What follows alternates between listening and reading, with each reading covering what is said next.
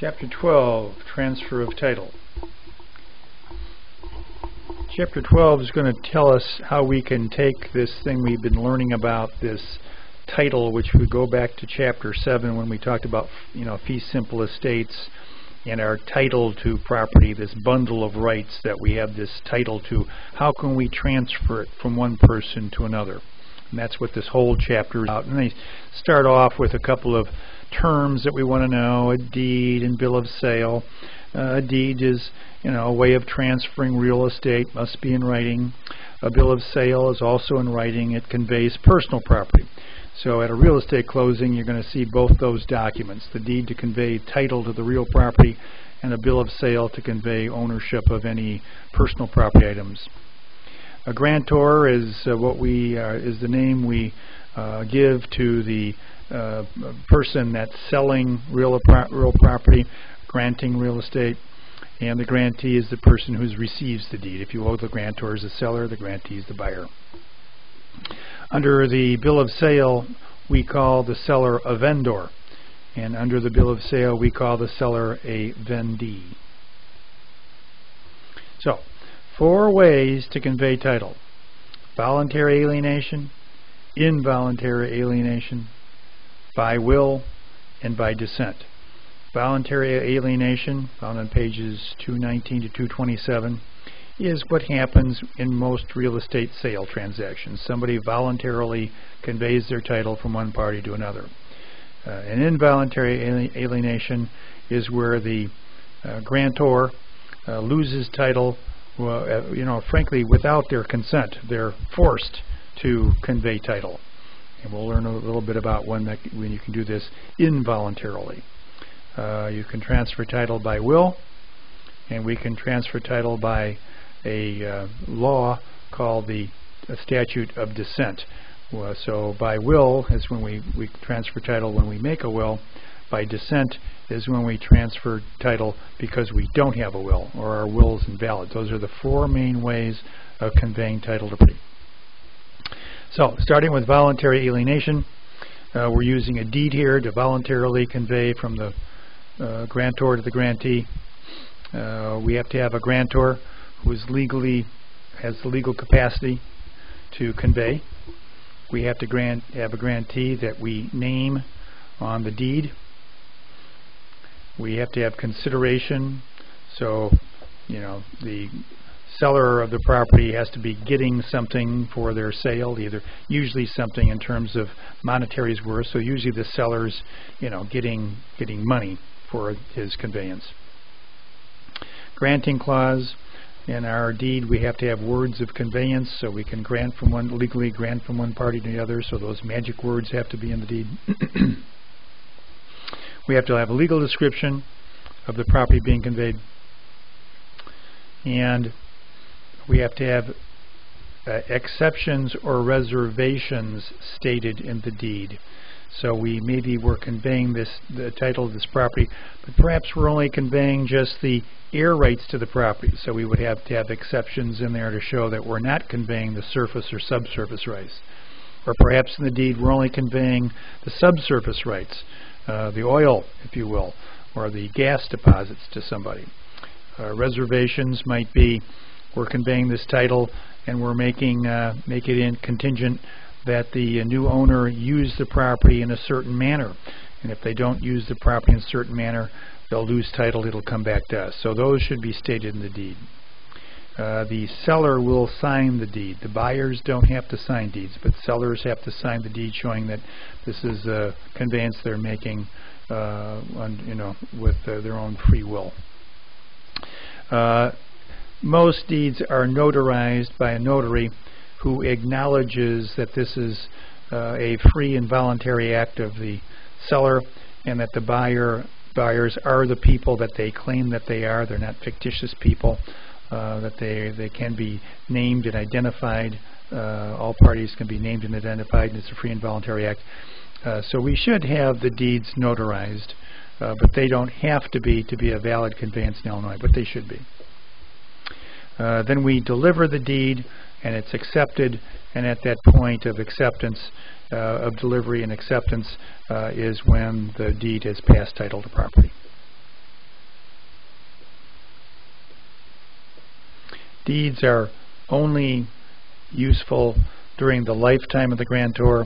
When the grantor dies, even if they've already made a deed, the deed would have no consequence. It would not be a valid instrument to convey anything. So deeds are only useful while the grantor lives.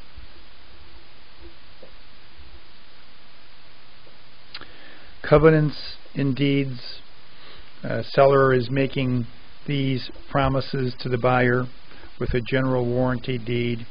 If we use a general warranty deed to convey property from a seller to a buyer, the grantor or seller is promising they have the covenant of season, the promise or the right to convey. I promise against encumbrances.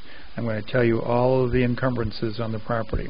I'm going to promise you quiet enjoyment, which means nobody of greater title is going to step forward and say that they're actually the owner of the property. I'm going to have the promise of further assurance, Mr. Buyer. If you ever need any other document, you can come to me and I will give you any document now or forever. And Mr. Buyer, I am making these promises forever. So for as long as you hold title, you can come back to me and I will make good on my promises. I'm making these promises even from the very beginning of title. So you have assurances that as long as you own title, I will be there to stand by it and warrant this title. So these are all good covenants found in the warranty deed. A special warranty deed, if we convey title voluntarily by using a special warranty deed, there are covenants, but the covenants is that the warranty that the grantor is in title. And then the other covenant or promise is that it's unencumbered. It's an unencumbered title. Those are the only two promises made with a special warranty deed. In a bargain and sale deed, we grant that I promise you, Mr. Buyer, that I have fee simple ownership. It's relatively free of encumbrances, and I promise you quiet enjoyment. So there are some promises with the bargain and sale deed. Not all the promises made with a warranty deed. And with a quitclaim deed, there are no promises. No promises, no covenants, no warranties, no protection. So the deed with the greatest protection for the buyer is the warranty deed. The deed with the least protection for the buyer is a quitclaim deed.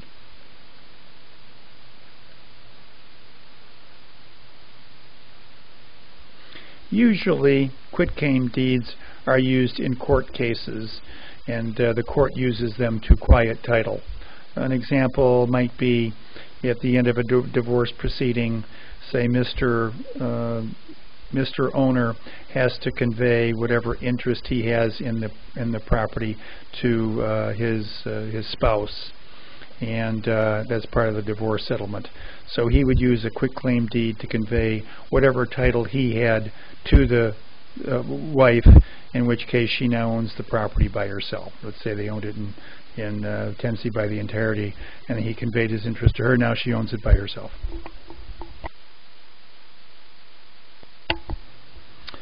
With land trusts, the deeds, as you saw before in an earlier chapter, we would use a deed in trust to convey to the trustee.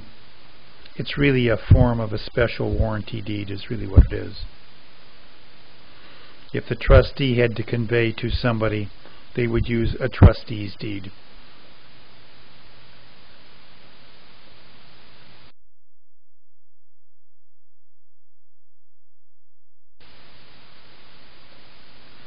Deeds used pursuant to a court order, we could call them sheriff's deeds, mortgage foreclosure deed, a tax deed, tax foreclosure, administrator's deed, an executor's deed used in a will.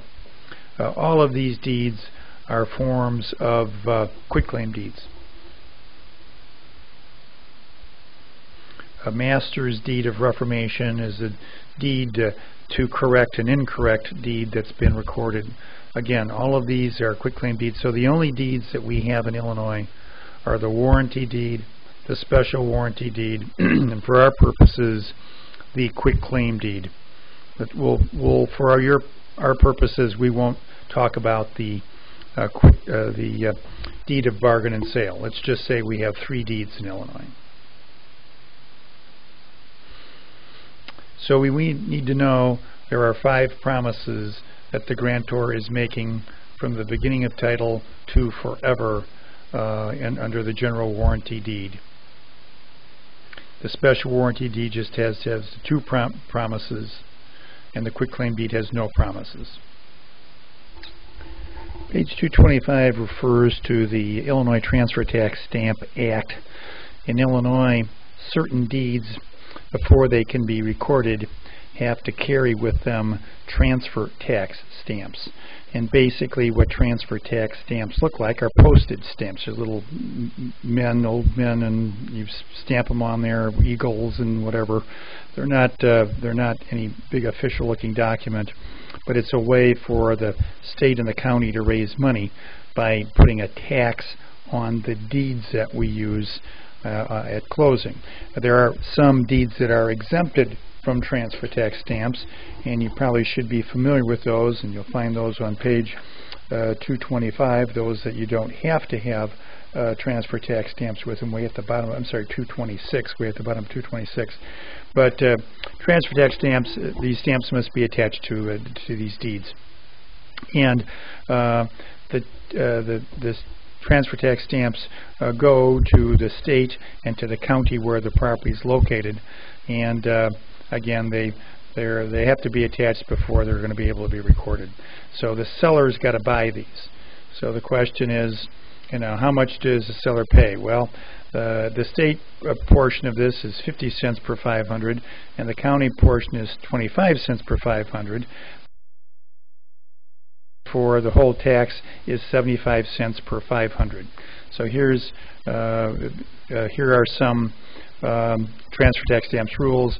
If the sale price is less than $100, no tax. The taxable value can be reduced by the amount of the assumed mortgage. I'll show you what that is and what that means in a second. Tax must be paid prior to recording of the deed. And so here's the way we might compute this. Sale price of our property is $425,000. There's an assumed mortgage, and most of the exam questions, math questions you get on transfer tax stamps will carry an assumed mortgage. In real life, this doesn't happen hardly at all. An assumed mortgage is where the seller has a balance on his mortgage, in this case of $300,000, and the buyer assumes it. So the Transfer Tax Stamp Act says if a buyer is assuming seller's mortgage, he's technically not getting the full amount, so we will subtract that from the sale price, thus reducing the amount he's going to have to pay in transfer tax stamps. So if you see an assumed mortgage in your math problem, you can subtract that from the sale price. So in this case, the seller only has to pay on $125,000 after we subtract. And we have this business round if necessary. If after you subtract your assumed mortgage, you have an even number like $125,000, you can keep it. If it were an increment of 1,000, like let's say we subtracted and we had $125,200, we would round to $125,500. So we round up to the nearest 500. If we subtracted and had $125,600, we'd round up to $126,000. So if after you subtract you have a portion of 500, you need to round up, then divide by 500.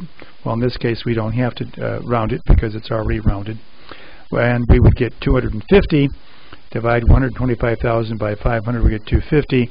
We multiply that by 75 cents, and we get $187.50. That's the full amount of tax that our seller will have to purchase transfer tax stamps at. Remember, the full amount is 75 cents per 500. The state portion is 50 cents per 500, and the county portion is 25 cents. Of that state portion, half of that 50 cents goes to Illinois Affordable Housing Fund. So that would actually, whatever would go to the state, half of what goes to the state goes to the Illinois Affordable Housing Fund. And again, assumed mortgage, that's the only thing you can subtract from the sale price. In real life, sellers are paying on the full amount of their sale price, because very rarely are buyers allowed to assume seller's mortgage. But on your state exam, they will show assumed mortgage, and that's that number you can subtract from the sale price. If your math problem has any other, like a purchase money mortgage or cash or whatever, that can't be subtracted from the sale price. So on your problem, you're going to look for sale price, you're going to look for assumed mortgage, you're going to subtract it, round up if necessary, divide by 500, multiply by 75 cents if you're looking for the full amount. If you're only looking for the state amount, 50 cents. If you're only looking for the county amount, multiply by 25 cents. We've been talking about transferring title by voluntary alienation. You remember when we started this lecture a little bit ago, we said there were 4 main ways of conveying title. Voluntary alienation, involuntary alienation, by will, and then by a thing called the statute of descent. So we've been talking about voluntary alienation, using deeds and sellers selling voluntarily. Now we're going to talk a little bit about involuntary alienation. This is when you're selling the property, when the property is being conveyed despite your wishes. You're being made to sell, if you will. And the basic ways that property could be transferred involuntarily from you are condemnation. They condemn the property and take it and build a new basketball arena. You can object all you want. You're going to lose the property, and it's going to be transferred from you. Of course, foreclosure, mortgage foreclosure, or if you're property tax foreclosure sales, involuntary action. Escheat. Escheat is when you die without a will, and the property is conveyed to the county where the property is located. We'll talk a little bit more about that in a second.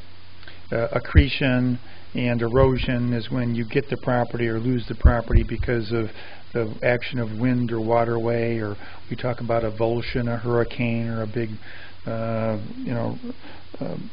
a flood. Those kinds of things could take title from you and give it to somebody else, obviously involuntarily. Adverse possession is when someone comes and claims your property and sort of legally steals it from you. All forms of involuntary alienation. So besides voluntary and involuntary ways of transferring title, a third major way of transferring title to real estate is by will. A will is an instrument made to convey real and personal property after an owner's death. So while deeds are used while owners are alive, deeds are of no consequence when someone's died. A will takes effect only after someone's death. So a will has no consequence while someone lives. Our terms, testator, that's the maker of the will. A devise is the gift of real estate or the gift of real property. If the devisee is the person that receives the gift of real property. A legacy or bequest is a gift of personal property, and the legatee or beneficiary is the person that receives the gift of real property. So if you look at a will and we look at those particular terms, we'll know what they're referring to. It then transfers all the monies that are left after all the bills are paid to the people you want to receive under the will. Wills must be in writing. They must be signed by the maker as their last will and testament. You have to be of legal age, which is 18 years of age, sound mind and memory. You have to declare this is your last will and testament. Must be witnessed by 2 people, preferably people not taking under the if someone dies without a will, then we go to the statute of descent, which is the 4th major way of conveying title, the statute of descent. We have in Illinois a statute called the Illinois Statute of Descent and Distribution, and it says if you die without a will, and you're not a co-owner, so we don't, and so you don't have a will. There's no co-owners to take the property like joint tenants or tenants by the entireties. Where does your property go? The state sort of makes a will for you called the Illinois Statute of Descent and Distribution. It says that if you're married with no children, your surviving spouse gets everything. If you're married and only having survived children, the surviving children take it all. So that's where you're married and no spouse, just children. Of course, if you're married with a spouse and with children, wife gets 50%, the children split the other 50%. An unmarried person who would die, so this is someone that doesn't have children or doesn't have a spouse, it goes to their father, mother, brothers, and sisters equally. If one parent is predeceased, then the surviving parent gets their portion. So for a single person, if they were survived by a mother because the father had died earlier, the mother would get the father. We start the will process by probating the will. Probate court proves or confirms the validity of the will. It determines all the assets the deceased person had, what they were worth. It identifies the persons who, the legatees and the devisees who are supposed to get these assets. It identifies any creditors and makes sure they're all paid from whatever proceeds that the estate has. We do have this thing called a holographic will, which is a will written in someone's own handwriting. Not a good idea. A will really should be prepared by professional people like attorneys. You gotta be a little careful that there is when these things are done in people's handwriting, sometimes the courts look askance at them, particularly if you've got one part of the will is in ink, the other part of the will is in pencil, and there's cross outs and there's erasures and stuff like that. But if someone did one, that would be called a holographic will. A non-compunctive will is a will that is, quote, written at your deathbed. They typically are for small sums of money. So if there's a deathbed will, it usually is personal property up to maybe $500 portion. Take a look at the study guide exercises on Chapter 12. Good luck.